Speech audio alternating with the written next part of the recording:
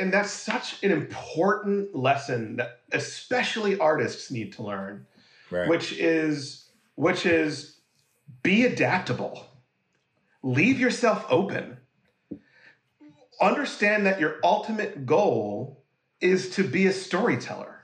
Right. And that might take many different forms. As long as you get to tell the story you want to tell, be open. Let's Shoot with Pete Chapman is a podcast on directing for anybody that's quite simply ever watched anything. Pete converses with a wide range of fellow directors, writers, actors, showrunners, producers, executives, and more on a journey to determine just what makes a good director and why we'll always need stories. The Director is Pete Chapman's digital studio, built on the pillars of craftsmanship that ensure a unique vision. I'm talking about story, innovation, perspective. Learn more about The Director, and better yet, get your official Director's Chair wear by visiting www.drctr.video. That's drctr.video. All right. Welcome, everybody, to episode 9 of Let's Shoot with Pete Chapman. Today, our guest is Keith Powell, and our episode title is Keith Powell on the Moment Oprah Saved His Job. And that is a very interesting conversation point that we get to in the middle of our interview. You are probably more familiar with Keith as an actor. He played Toofer on 30 Rock, but over the course of our talk, you'll come to find that he is another one of those complete storytellers who writes, directs, acts across theater, film, and television, and more.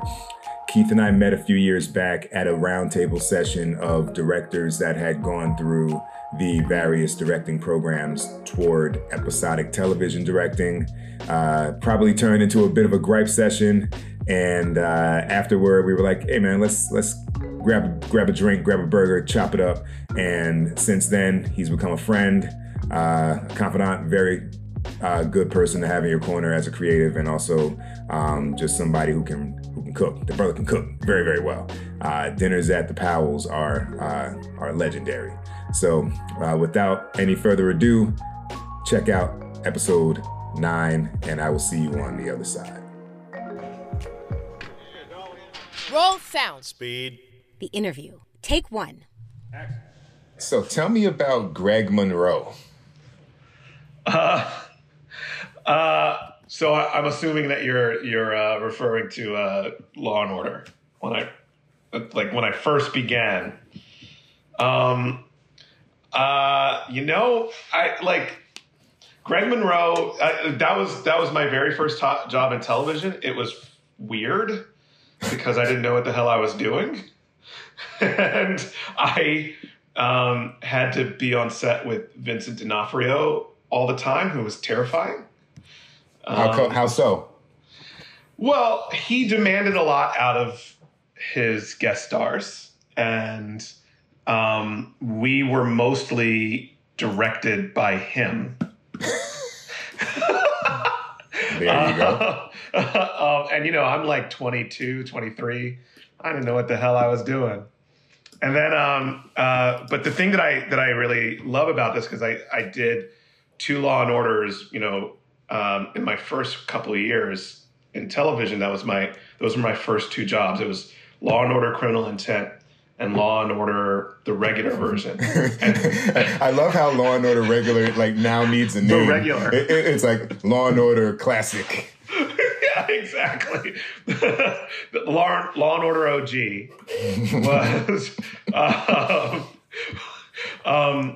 was directed. Both episodes were directed by people who had profound impacts on my career. The Criminal Intent was directed by Don Scardino, who later was the producing director on 30 Rock. So I worked with Don Scardino, for all 7 years of 30 Rock, and he was a major influence on my crafting as a professional. And then the second Law and Order that I did, the OG version, was directed by Paris Barclay, who eventually became the DGA president, and then he's currently my mentor through the DGA. So both of these shows was kind of like this proving ground in New York City, you know? Right. Yeah. If you haven't done one, you're not an actor. And, you know, Dorian Missick mentioned that. Rob McElhenney mentioned that in their interviews on the podcast. So you know why? Just as an actor, actually also as a storyteller, as a director as well, there's so much exposition in Law and Order that you have to sell and make it not sound like exposition, that it really helps you as a storyteller if you know how to move it forward without feeling stale or stagnant. Right. And I think that's why Law and Order proves such a proving ground for everybody. Right. It's kind of like, I wonder if it's kind of similar to Robert Altman doing 100 episodes of Gunsmoke, you know, to get that, to work that muscle and then say, you know, you don't have to record audio like this. You know, people can overlap. And that's the beauty of like mastering the craft.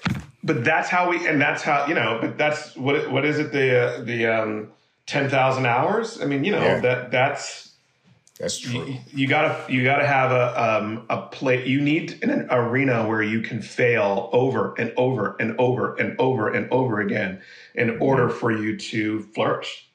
Right. So you grew up. Tell me.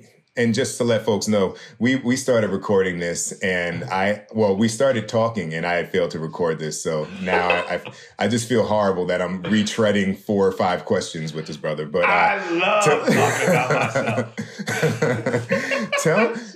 Tell me about your. We were talking about how you grew up, and let's just go back through that because I think maybe the people should hear it. I heard it, but they might not.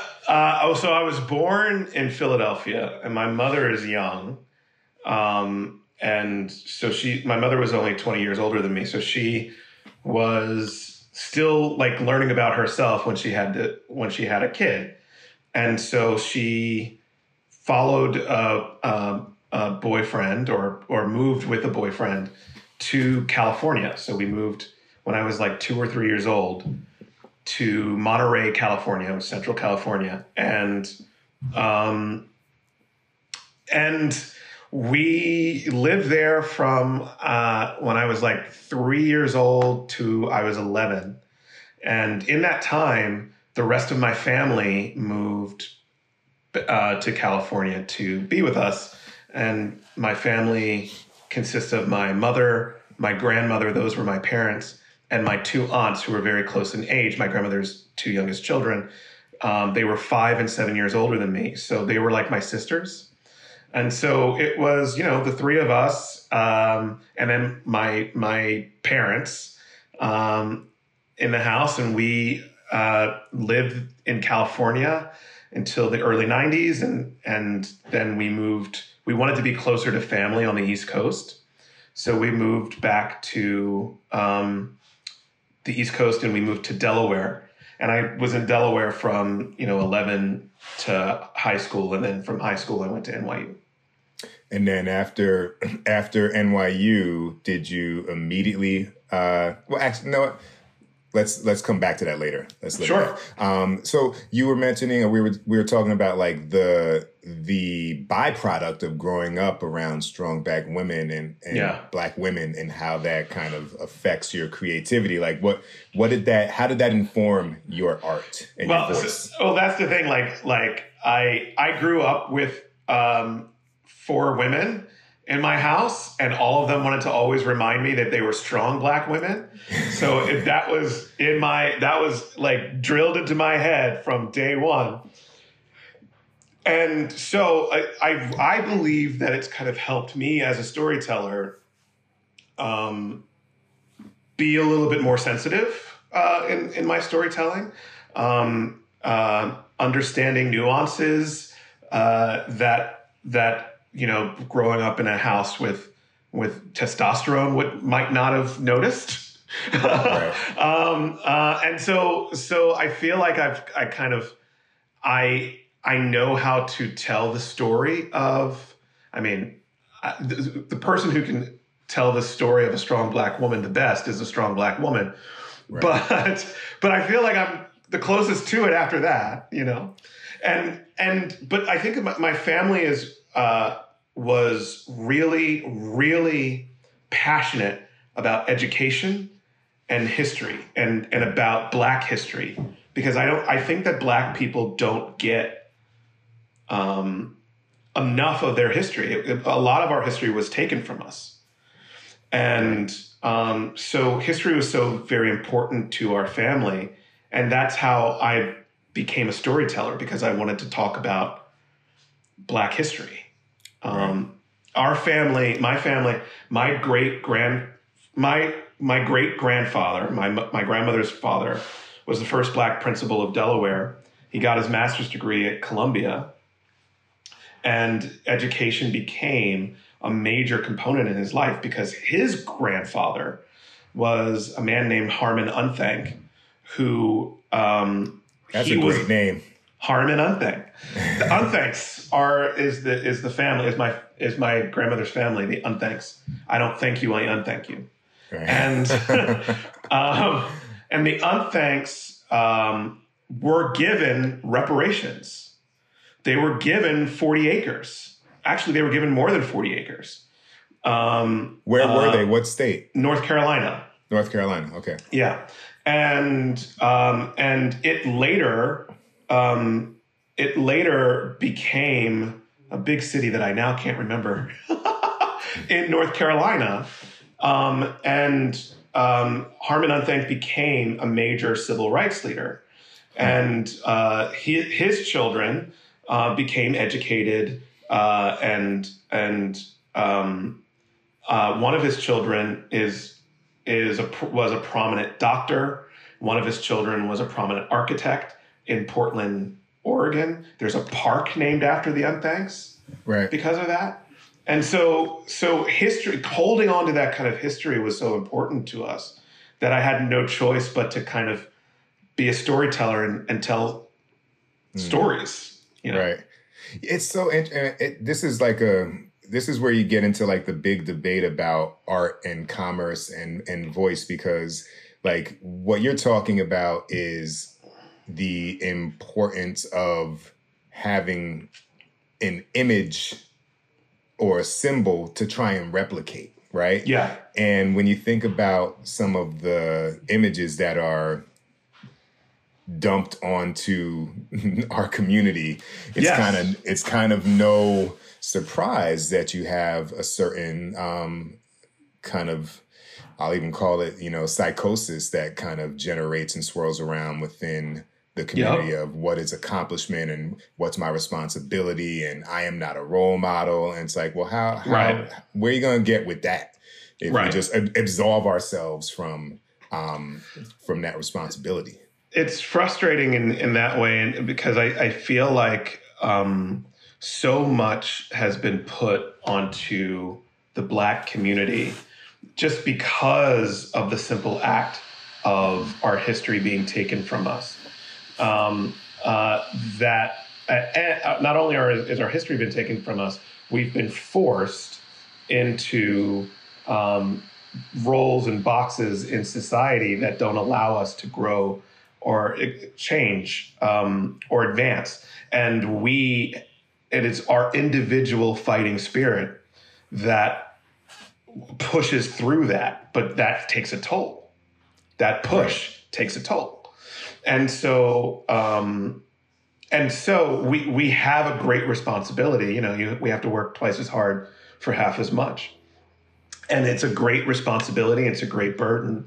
But it's something that kind of has always driven me. And I don't know, for some reason, and my wife is like this as well. I think it's so important for our race to be educated and to have a particular foundation of education so that we can even begin to compete. Right. I feel like sports is it's like my go-to analogy because it really represents the easiest way to to look at life. You know what I mean? And it's like, I feel like education is synonymous with like understanding what the offense of the other team is trying to do to your defense. You know what I mean? Right. And if you don't understand a give and go scenario in basketball, be prepared to lose every fucking game. You know what I mean? Like, if you can't understand, like, that person needs to be given space because they're faster than you, but that one you can get up in their face because they're going to shoot and that's all they can do.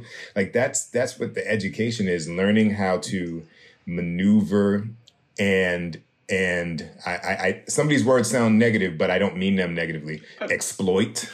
You know what I mean? I see. Because like I feel like even when I was raising money for my film, like part of like this superpower to raise $600,000 was like, they don't think I can do it. They don't think you can do it. They don't think I can do it. And so I'm here in these spaces and I'm doing what I'm doing, and y'all are probably like not even recognizing what's happening in front of your face. Well, that's the thing where and I think that this is so important for artists in general, not just Black artists, but obviously especially Black artists, figuring out a way to do it on your own and not relying on other people to give you the hand up or to tell you that it's okay to do it. Figuring out how to kind of build your life and your career as an artist by yourself. Because, and this is something that I always preach to, I get mentees from NYU every year, and I always preach to my mentees, you have to figure out a way how to work in a business that needs you but does not want you. Yeah. And you need to remember that they need you. And this is the work. This is the life work. Right. You know? Right. Well, so I'm glad you said that. And this was, I look at every interview and I kind of say, what's the kind of theme of this interview? Right. And I feel like this is a conversation about being prolific and being the multi-hyphenate on your own terms. And so obviously folks are going to know you as an actor for some, right? But you have directed theater, directed television, you're writing. I don't know what I can mention or not, so I'll just say you're writing. I can go through all that, but yeah. But so like let's talk about, first I want to get into, the first question is what do you see yourself as first and foremost? And then let's get into the journey from Greg Monroe to today. Okay. Yeah. I see myself as a storyteller, and I sit down, because I'm transitioning more into directing for television. I have a lot of meetings with, the studio heads and our, heads of current and things like that. And they always are a little confused as to what I am because I do so many things. I'm in 5 unions. I've been hired, for a time, my health insurance would jump from union to union to union per year based upon what I did the previous year. And what I did the previous year required the use of a different union. Do you know what I mean? And so, so by that, you mean you're hopping around from Writers Guild to Directors Guild to Screen Actors Guild to, Are you like a grip as well, or a Teamster? No, I'm not a Teamster. But theater guilds, there's a Directors Guild for the theater, and there's a Directors Guild there's an Actors Guild for actors, Actors Equity, and so those are my unions, and the answer that I always give is I'm a storyteller, and I'm not a director, I'm not an actor, I'm not a writer, I'm a storyteller, and there are stories that require me to direct it. There are stories that require me to write it. And there are stories that require me to be the vessel through which actors and directors need to be, and that's need to tell the story, and that's me as an actor. And it's never about what I can get a job in. It's never about what drives me today. It's always about what story am I telling, and am I telling this story in the best way using whatever particular skill that I have to help tell this story. So I don't know. I mean, what I like, and I've always, my entire career has always been following the story, and obviously following job opportunities, because that's important. You got to get paid. You got to get paid. And so did that drive you because you created a theater, correct, in Delaware, and then you go to NYU yeah. I went to NYU for directing, theater directing. I got my degree in theater directing. Mm-hmm. But while I was at NYU, I started getting hired as an actor in commercials. And so when I graduated from NYU, I was never not able to get a job outside of acting. Thank God, knock on wood. Right.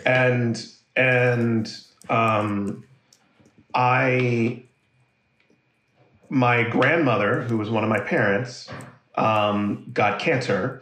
And so I left New York City. I was actually doing a play in DC, but I moved back to New York City to move out of New York City to go to Delaware to take care of her in the last 2 years of her life. And while I was there, I was bored and I was drinking a lot. And I on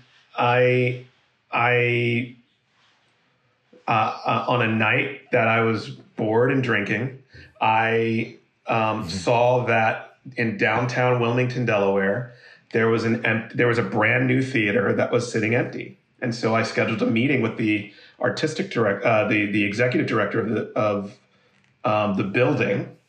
It was a nonprofit, and said, "What the hell are you doing in that theater?" And he's like, "We just built it. We don't know yet." And I said, "Well, I'd like to put a theater company in there." And I was, 24 years old, so I was, I thought I could do anything. Right. and for the time that I was taking care of my grandmother, she passed away during this time, but for about a year, they gave me an office in that building for free. And I spent that year raising a couple $100,000 to do a first season. And we did a one play in that first season, and it was I didn't direct it, I just produced it, and it was a play starring the actress Lynn Redgrave.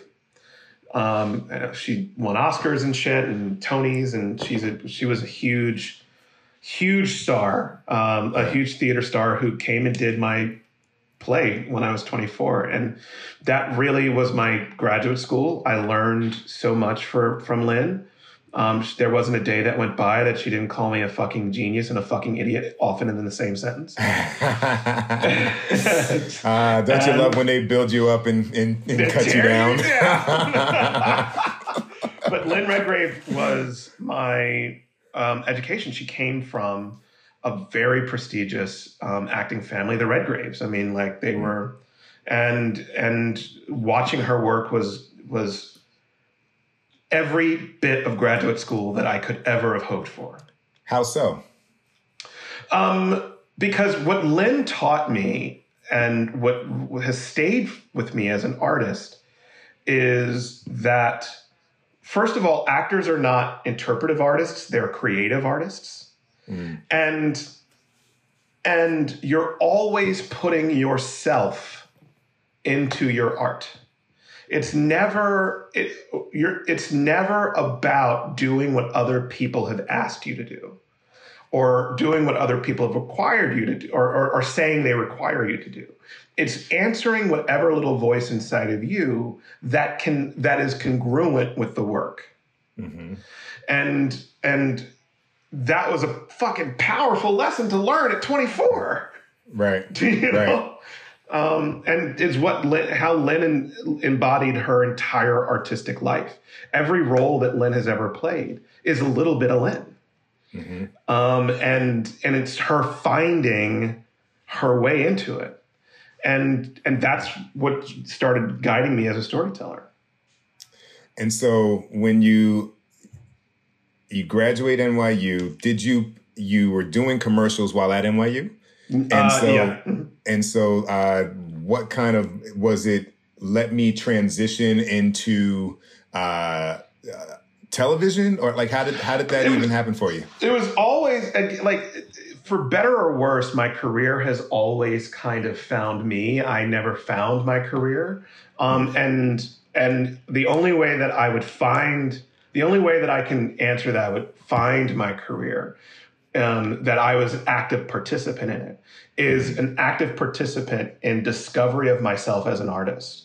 So it was always learning and growing and changing as an artist, and then an opportunity would show itself. And so, right?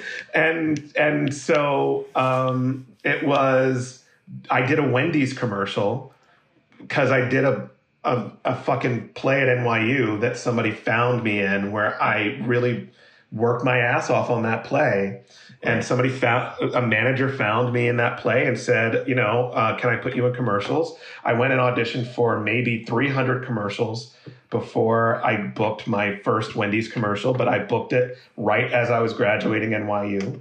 And then Wendy's commercial allowed me to shoot a Starburst commercial, which allowed me to have enough money to not have a day job, which allowed me to quit. How much does a commercial, like a national commercial like that, make somebody? In the early 2000s, I think that I was a spokesperson for Starburst. So I think I made like $100,000 off of that in the early 2000s. Just off a 30-second spot, or like it was a number of spots. It was a campaign. Yeah. It was like commercials. It was commercials. It was radio spots. Wow. And so I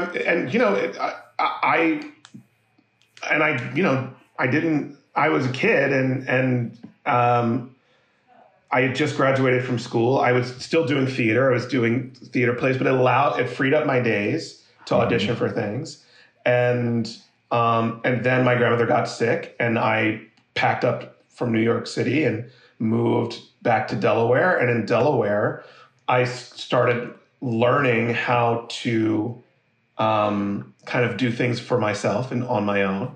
Right. And then I was reborn in Delaware, doing Contemporary Stage, which was the name of the theater company that I ran.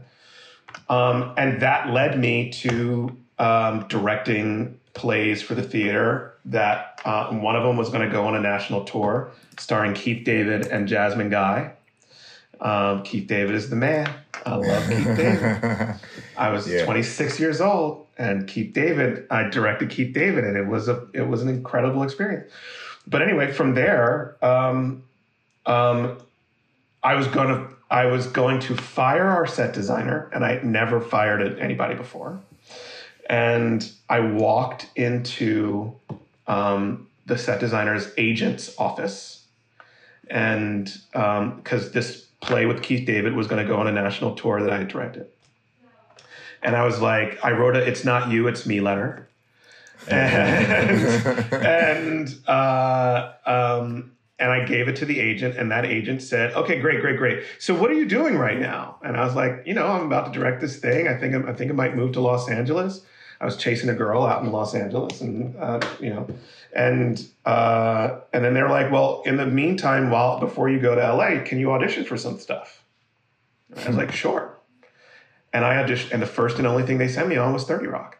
Wow. And so I'm, the play that I was going to direct, it didn't materialize. Our funding fell through. And so I did 30 Rock for, 7 years. And then while I was at 30 Rock, I was always looking for opportunities to continue being a storyteller rather than just in many different ways rather than just being an actor. And I talked to the NBC executives and, so I guess what I'm saying is my journey is never about, I'm going to pursue this. My journey has always been about how do I grow as an artist? Right. And as a storyteller. And then the opportunities presented themselves because I've now been placed in a position where I'm open to receive them. That's interesting. I feel like we're like two different versions of the same approach, because I've always been, I am going to make this film. Uh-huh. And it might take 7 years, but I'll make that joint. I'm making this film. And then the next thing is like, I'm going to make this next film. Yeah. And but along the way, kind of what you're talking about happens for me. Because it's like, okay, well, I this is taking forever, so let me, now I'm doing a commercial. Oh, okay, all right, let me build this company. Like, but it's a testament to like that responsiveness to the opportunities, and also like not thumbing your nose at shit that you didn't plan. That's you know what, and that's such an important lesson that especially artists need to learn, right. which is be adaptable. Leave yourself open. Understand that your ultimate goal is to be a storyteller. Right. And that might take many different forms. As long as you get to tell the story you want to tell, be open. Right. Yeah, and there's just principles and also, be a person. Be a person. Go and have a life. Yeah, be a person. And also, don't be like, don't burn bridges, and just. I might have burned a bridge or two. Well, you know what? But keep your gasoline nearby, because sometimes, you do have to set a flame, something. So during that time, so from 06 to 13, you're on 30 Rock.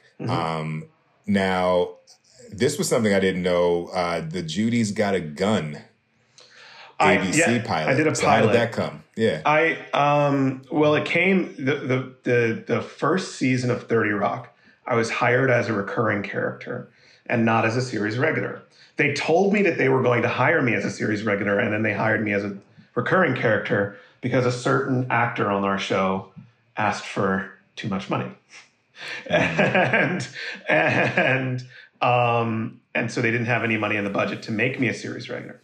So I was recurring. And in that time I kept, and so I went back out and auditioned while I was recurring on 30 Rock. And I auditioned for a pilot, and I booked it. And they had to write me out of the last 3 episodes of 30 Rock in order for me to do it. And then... did they willingly... Because I know that's often a big negotiation. Like, did they willingly do that because they felt they had kind of messed you over with the false promise? Or can you even talk about that? That might be inside baseball. I don't know if I don't know if I can talk too much about that, but no, I mean they weren't happy about it, and they understood because I had asked them over and over and over again, "Am I ever going to be a series regular?" And they couldn't give me an answer, and so I have to go and follow this opportunity because, y'all ain't talking about nothing. Right. And there was no commitment on their part for me. And they weren't happy about it, but they understood. And so I went to shoot the pilot. And then while we were waiting for the pilot to get picked up, and probably in hindsight, they might have known something that I didn't know. Uh-huh. But while we were waiting, they called me and they said, we're willing to give you a series regular contract. And I was like, great, let's hear about what this pilot what happens with this pilot? And then, of course, like a week later, the pilot was passed on. Right. and so I went back to 30 Rock, and there was another major event that I can talk about that happened a year later, where there was still more difficult contract negotiations that were happening going into the third season, because the show wasn't exactly a hit, but it wasn't a bomb. It was clear that it was going to stay on the air for a little bit. Right. So there were major contract negotiations that were happening with the top players, and that squeezed more money out of the budget. And so they asked me if I could take a 50% pay cut. For those listening, basically my hat just blew off my head. and after some wrangling and back and forth, I realized that I could not live in New York City for the amount of money that they were offering, and so, I passed, and so I quit the show for a second time. And I was depressed. I didn't leave my bed for a week. And I was like, oh, is this the wrong decision? Did I make the worst decision of my life? Because, 30 Rock was a true pleasure to work on. And the character of Toofer was advancing the stories that I'd like to tell in terms of educated Black people. Mm-hmm. So I was depressed for a week, and I didn't get out of bed. And then finally I got a call that they wanted to reopen negotiations, and they were willing to give me the things that I had asked for. And they closed on my deal within 2 hours. And I went, how the hell did that happen? What happened? Like, what just changed all of a sudden? I go to work a couple days later, and Tina Fey comes over to me, and she goes, "You'll never believe what happened." Because Tina always wanted me on the show. It was more of a contractual fight, with the muckety mucks, rather than the artistic team. And I said, well, what happened? And Tina said that Oprah Winfrey was going to do an episode of 30 Rock, and she hadn't read the script yet before she agreed to do it. And while she was sitting on her plane, she read the script, her plane to come to New York to do it. She read the script and got horribly offended because there was a character in blackface. And Oprah Winfrey called Tina Fey and said, I understand that there is a character on your show who calls people out on their racism. And if you include the character of Toofer, my character, in the scenes where the character appears in blackface, calling it out, then I will do your show. And NBC did a cost analysis, and they realized that they would lose more money losing Oprah than to just give me what I had asked for over the life of my contract. And so in the 2 hours that they closed my deal, Oprah was sitting on the tarmac going, am I doing this or not? Right. That's why they closed my deal so quickly. And I came back to 30 Rock, and it never happened again. And Tina told me that I should say that on a talk show once. I should tell that story on a talk show once. That's why I'm like, I feel like I can say this. Is this the first time you've shared that? I think it's the first time I've ever shared this publicly. Breaking news. Well, I take two things away from that. One's a statement, one's a question. The statement is, it sounds like Oprah flies private. You think? Waiting on the tarmac. And then two, have you guys had dinner and had have you thanked her for this? I bet you Oprah wouldn't know who the hell I was if I passed her on the street. It's so funny because I was in the same room with Oprah once at an Emmys or something. And I think I was dating Jill at the time, and my current wife, my wife at the time, but that was my current wife, but my girlfriend at the time. Currently, my wife, my girlfriend at the time. That's what I meant. And Jill was like, "Go and say something. Go and say something. Go and say something." I'm like, I can't. Right, man. So during this time. And first off, kudos for standing your ground. And thanks. It was just practicality. I just couldn't live off of that amount of money. Yeah, but look, I mean, a lot of people doing a lot of things they can't live off. That's true. I look at a lot of choices like, did that change your life? Or did it make third quarter easier? Right. But so were you itching to get back in the director's chair during this period of network television, which also included Newsroom, At About a Boy, and obviously you still continue to act on TV, but was this like the time where you were like, man, I wish I was directing? Well, while I was on 30 Rock, I made friends with many people at NBC, and many of them started championing me, and I'd say to them, I also direct, and that's what I got my degree in. And so when I got on About a Boy after 30 Rock, I was a recurring character on About a Boy. Right. And some executives at NBC had said to me, well, let's see if you can get an episode to direct of About a Boy. And so we tried to get me to direct an episode of About a Boy, but then the show got canceled. And that's how it goes. Yeah. And then I started shadowing on Superstore. Mm-hmm. And then I eventually directed an episode of Superstore. But it was my conversations with NBC saying, I'm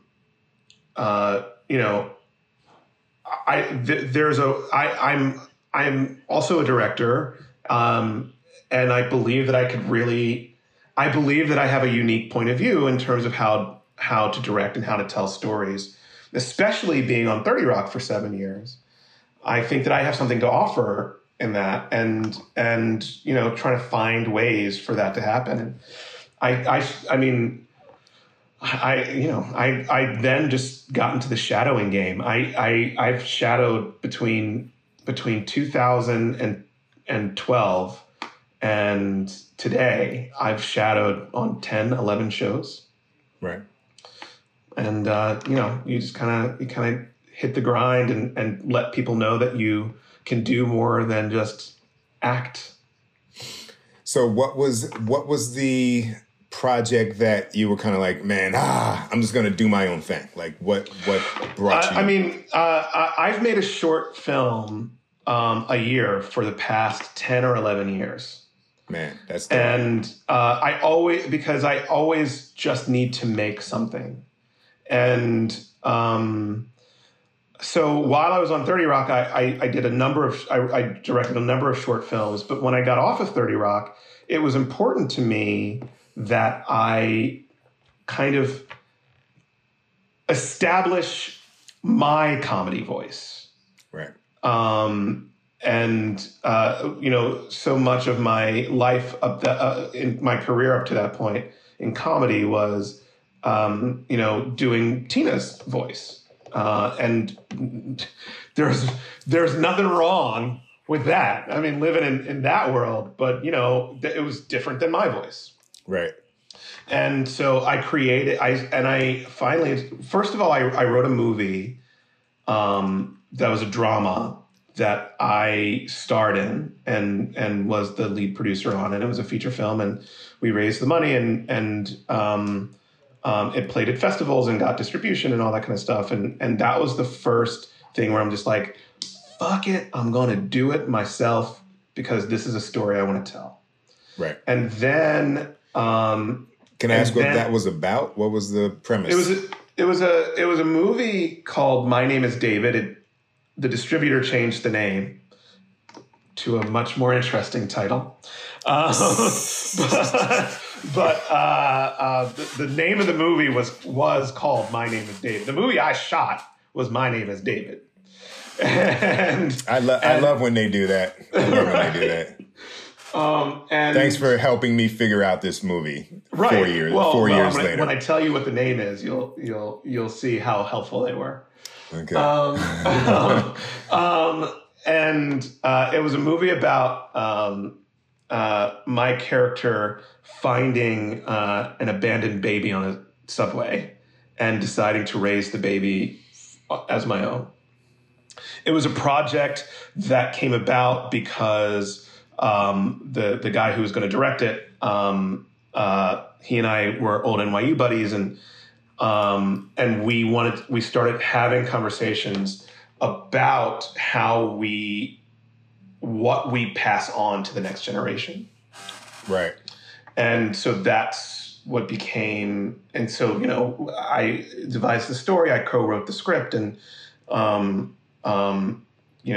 we made My Name is David, and then it was changed, the name was changed to Train Baby.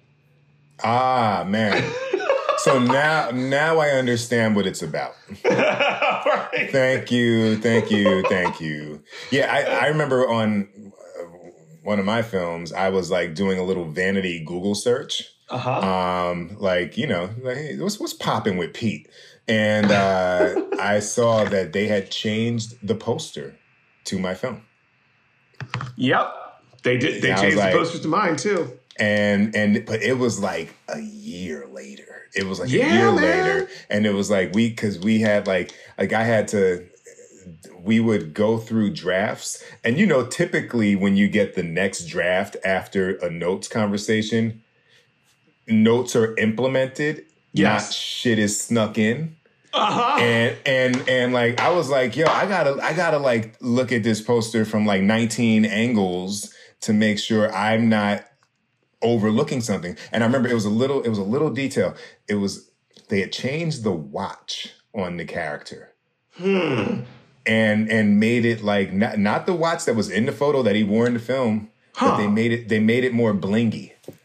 And I was like, really? I was like, is this a black person wearing that watch? Yeah. And I was like, is this like a No Limit? Is this like circa, 2000 No Limit Records album cover? You know what I'm saying? But it got me so angry because like I'm expecting now to look for, it was subtle, you know what I mean? But it was like, you're telling people something about this movie that's not true. That's not true. Well, I mean, I guess the poster for us, they changed the poster. It's a photo of me that I never knew existed. Holding a baby I've never held in my life. And I was like, that's what y'all chose? That's what y'all chose? So does that drive... Yeah, go ahead. Just to end it, from there, the story, my voice in comedy became a web series that I created called Keith Broke His Leg. And that was my journey after 30 Rock in terms of getting my work out there, and I had to do it myself. And that was 2014? Yeah, something like that. 2014, 2015. Yeah. What's up, y'all? This is Romany Malco, and you are listening to Let's Shoot with Pete Chapman. How to Succeed as a Creative Professional is Pete Chapman's upcoming book about his journey as a director.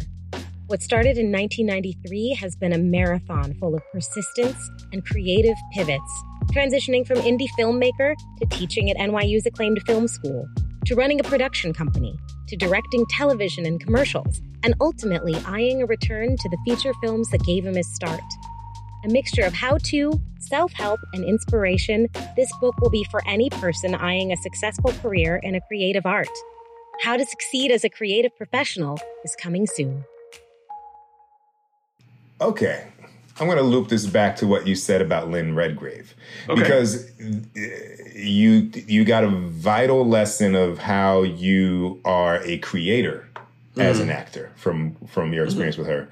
But then you go and do TV, which in some arenas may want you to kind of be a wood peg, right? A square wood peg in a square wood hole, right? Be a part of the machine. Be a part of the machine. So when you were making Keith Broke His Leg and the films per year for the last 10 years, was that your opportunity to return to this advice that Lynn Redgrave had given you? Yes. I mean, that's the thing where I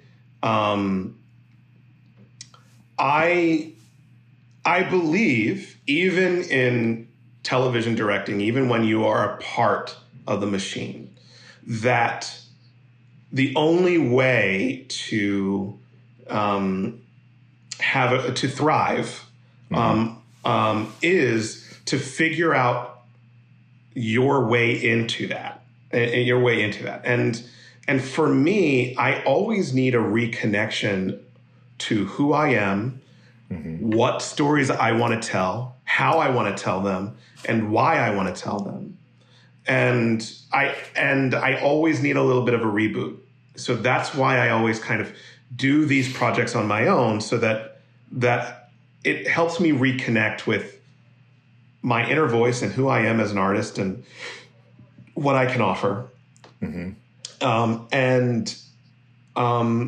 that informs me in the work that I do as a professional in the television industry or the film industry. Right. And I will tell you that I didn't start booking work until I realized that it's not about what they want you to do. It's about what you can do for them. Does that make sense? It's not looking to them to say, what can you do for me? It's looking to me and going, this is what I can offer. Right. Well, that's a spot on, this is a straight up 100 podcast. That's been the thing that I've been working on, because, you come into the industry and the people know you for the thing that you've done. Well, they know you for the thing that they've acknowledged first. Exactly. So as far as it kind of goes, I've found that I'm just viewed as a guy who does episodic television. Because all of the feature films in the production company exist in like this bubble that the tentacles of the industry were not in. And so now I've noticed, like, in transitioning to like pilot meetings and all those things, it's like, here's what I can do to help you execute this vision that's very personal to you. Exactly. And it's just a little bit of a pivot in thinking. Right. And that's all it is. It's just a small pivot in thinking. It's never, as a director, I believe that directors are storytellers, right? And my little artsy view of directors, writers, actors are the writers are the ones that create the world. The directors are the ones that interpret the world, and the actors are the vessels through which the world is told. And I believe that if I am just putting on one of the hats, that I really need to honor that particular hat. And so that hat is a director, is to tell the story that the writer has created, right? It's to interpret that story.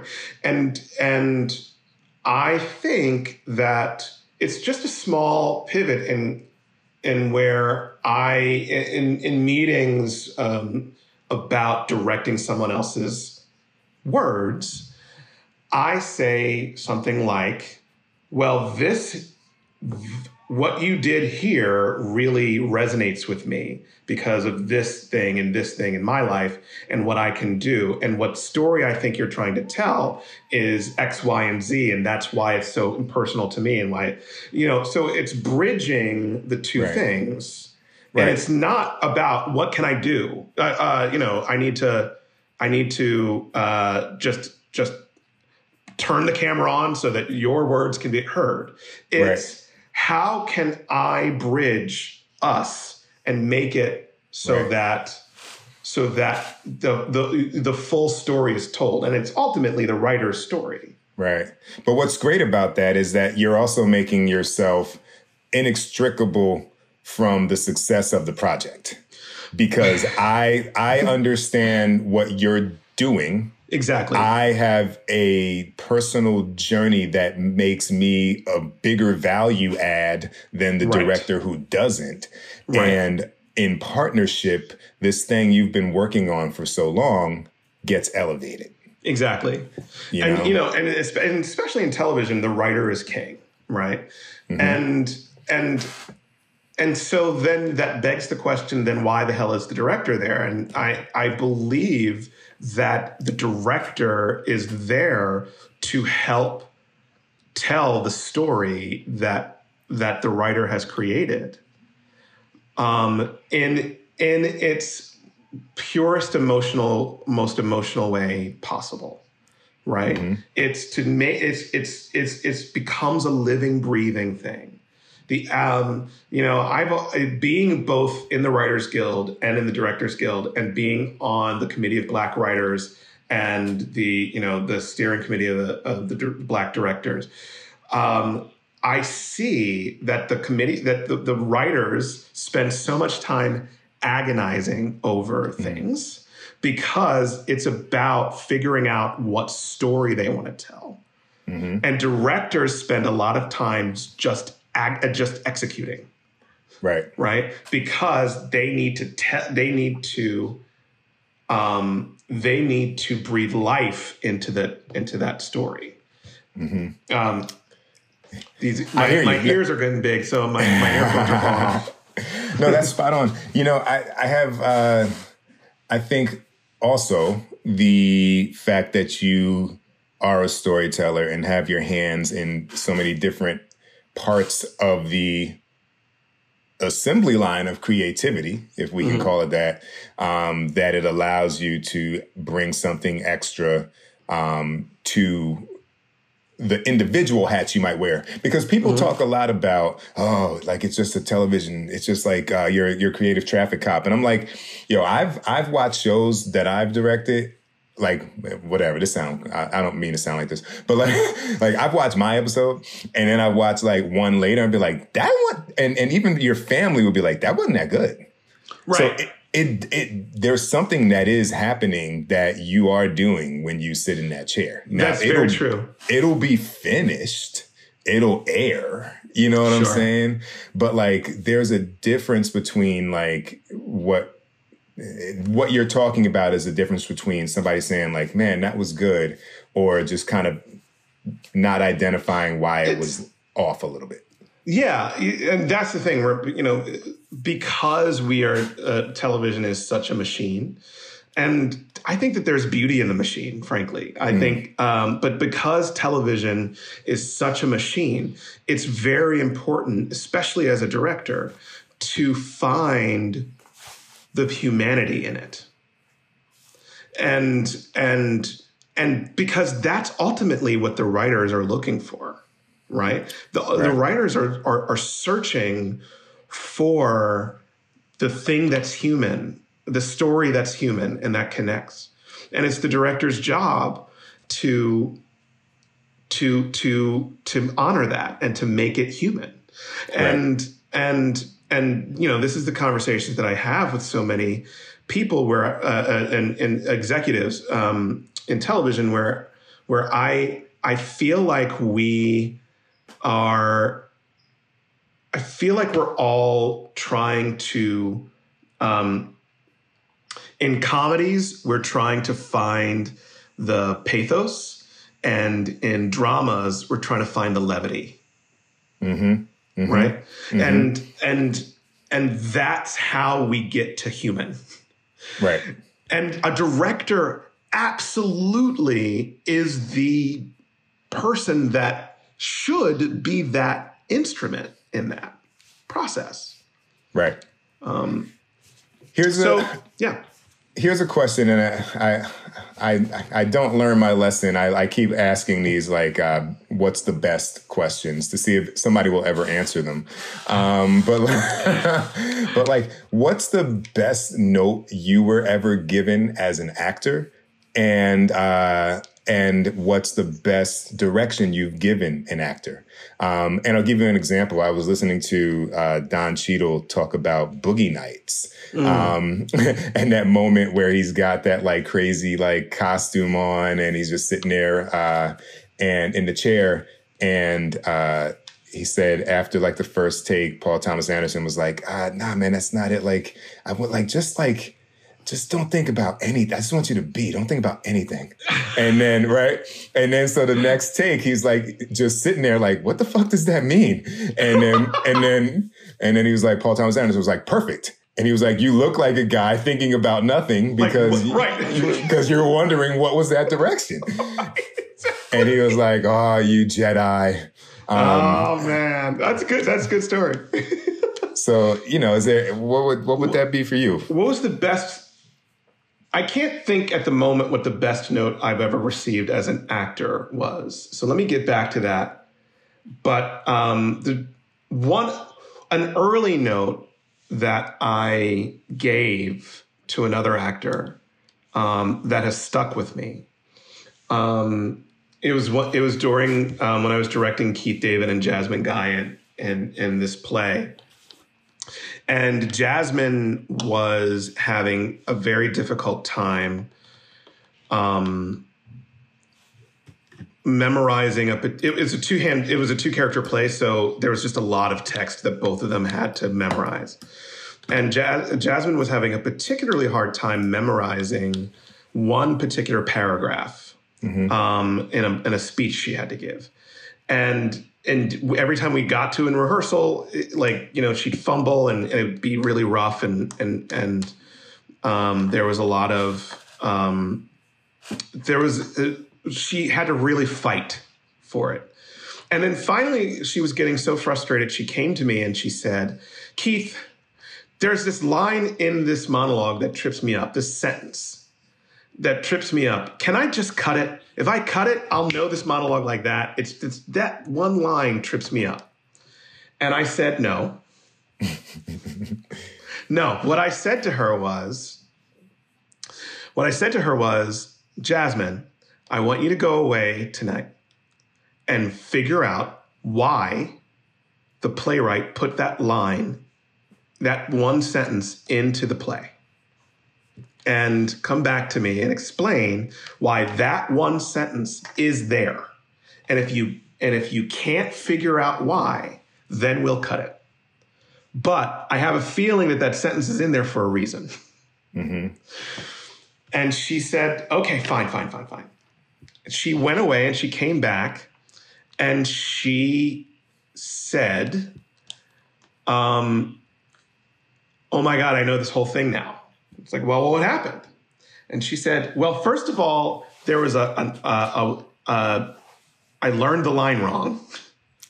So I learned this particular sentence where it's like a you instead of a me or whatever it was, like a little word, a little article. Right. And she goes, and it's interesting because that one sentence now tells me about the entire character that I had been overlooking. And I did nothing but just say, you can cut it. You can cut it if you tell me why. Right. But it was a lesson to me, and it was a lesson to me as an actor, and a lesson to me as a director, and a lesson to me as a writer, that everything is there for a reason. And you can't just like willy-nilly go past it. Right. You have to explore it, and you have to figure out why it's there. Right. I have come across some lines that don't seem to have been there for a reason on a show or two.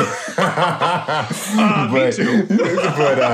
But you know what though? But it's one of those things where, and where a good director will stop and go, "Why is this line here?" Mm-hmm. And then a good director should be able to offer an alternative, a way to. Right. You can't just say, fix it. Right. You have to be able to offer a path forward, but you got to know why it's there. And if it was there because they had a fucking deadline and they had their showrunner breathing down their neck and it's just got dashed off, then you can go, yeah, let's cut it. Right. Right. But we gotta identify. Gotta know why. Gotta be honest. So what's where are you now, man? What are you working on? Like, what's the what prolific hat are you wearing most as we manage the pandemic and quarantine? Oddly enough, I'm wearing all three hats currently in the pandemic. I have three projects that I'm currently kind of submerged in. It takes up all of my days during the week. On the acting front, my wife and I got cast in a show that will require us. It's a network show. It will require us to kind of shoot in our home during the pandemic, and that's kind of the joke. That's kind of the characters. So that'll last us until October. On the directing front, I'm prepping a movie that my first feature that I also wrote. It's a movie called Buffalo with a team at Vanishing Angle, which Vanishing Angle is a production company. They've had, I think, 4 or 5 movies in a row at Sundance every year. They are the most amazing group of indie filmmakers and lovely people to work with. It's a feature film that we are putting a cast together for right now that talks about the history of the Buffalo Soldiers and their clash with the Native Americans during the Indian Wars. It's a modern story, but it harkens back to that, and it's a thriller. That's great.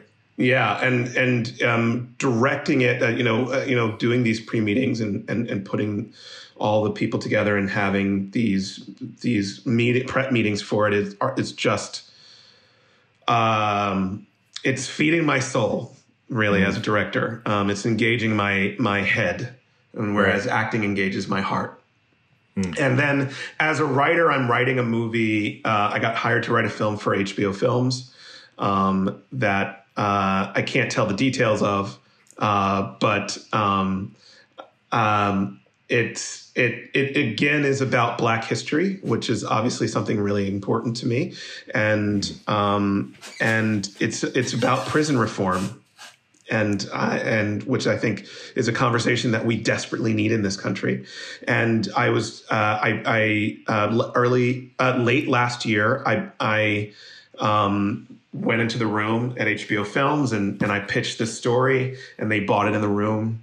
And I've been hard at work hammering away on that screenplay that I would only write. I would not direct. So got it.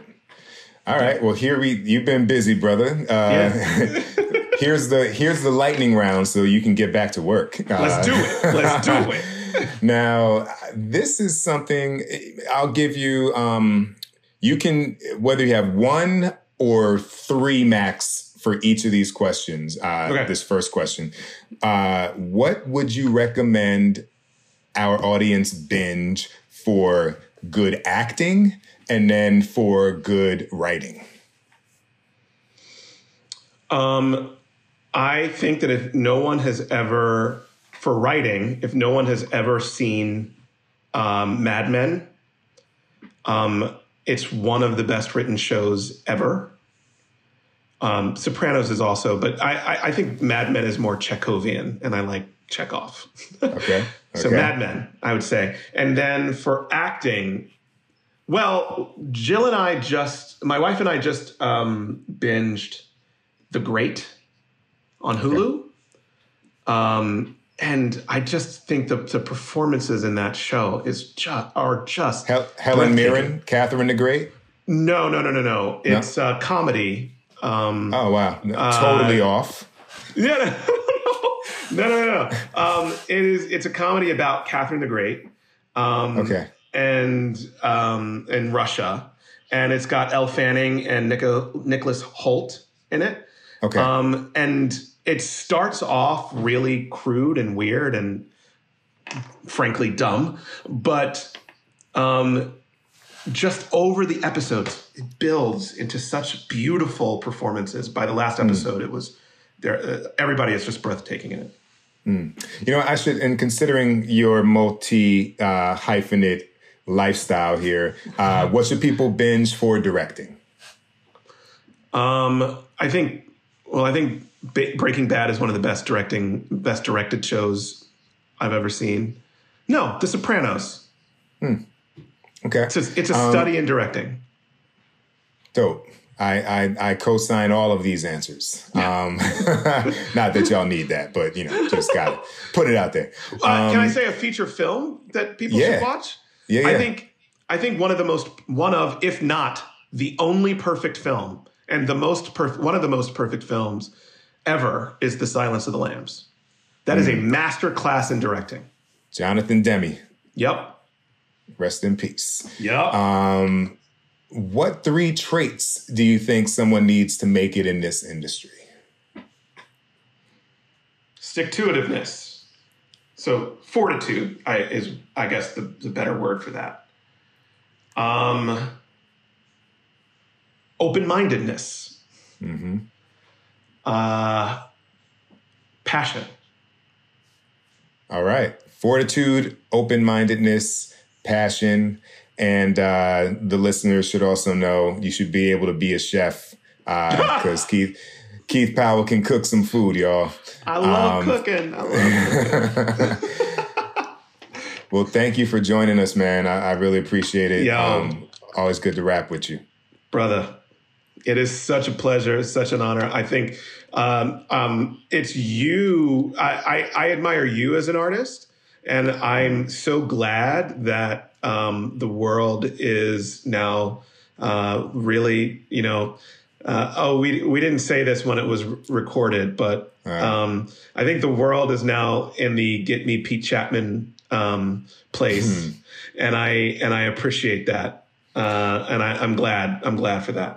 I appreciate that too, man. And, but also, I know we talked about some stuff before, but we got to figure out some collabos, man. I love it. And, are you, the last short film that you shared with me, are you sharing that? Is there anything you want me to direct people toward, or that we can direct people toward so they can see more of your work? I directed a short film called Sophie's Quinceañera. If you go to my Vimeo page, there's a bunch of work on there that I really love. A deeply personal one is a short film called Sophie's Quinceañera. That played a lot of really lovely, wonderful festivals, and it just ended. And I want people to see that. It's dark as fuck, violent, and it's funny sometimes. But it's a microcosm of where I was emotionally, and I'm very proud of it. All right. Yeah. Thank you, brother. Yeah. Appreciate you. Man. All right. Take care. What's up, people? This is Pete Chapman. Follow me on Instagram and on Twitter via @PeteChapman. Follow the pod on Facebook on our Let's Shoot with Pete Chapman official page, and hit up our mailbag with questions, suggestions, or donations if you're feeling like it, via letsshootwithpetechapman@gmail.com. And just in case you need to know how to spell it, that's Pete with the last name CHATMON. That was Keith Powell. Hope you enjoyed that conversation. We don't have any mail in the mailbag. I don't know why folks are not taking advantage of that, because we'll answer within reason any question that you have. But to get ahead of that, next week I'm going to bring you guys a special episode, which will be me providing my 10 commandments for episodic television directing. So you're going to walk away from episode 10 with 10 undeniable things that you can put into practice as you continue your journey as an episodic director or step into your journey as an episodic director. And overwhelmingly, it'll be things that can apply to whatever you're doing, because directing, to some extent, is directing. It's more of the psychological things that you have to be prepared for in the different spaces, from film to TV to branded to commercials to music videos or whatever it might be. So that'll be me. I'll probably bring a couple special guests on with me. Stay tuned for that. You'll find out when you tune in next week.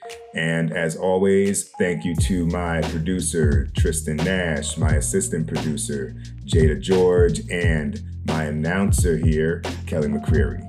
And until we catch you the next time, stay safe, stay blessed, and spread love.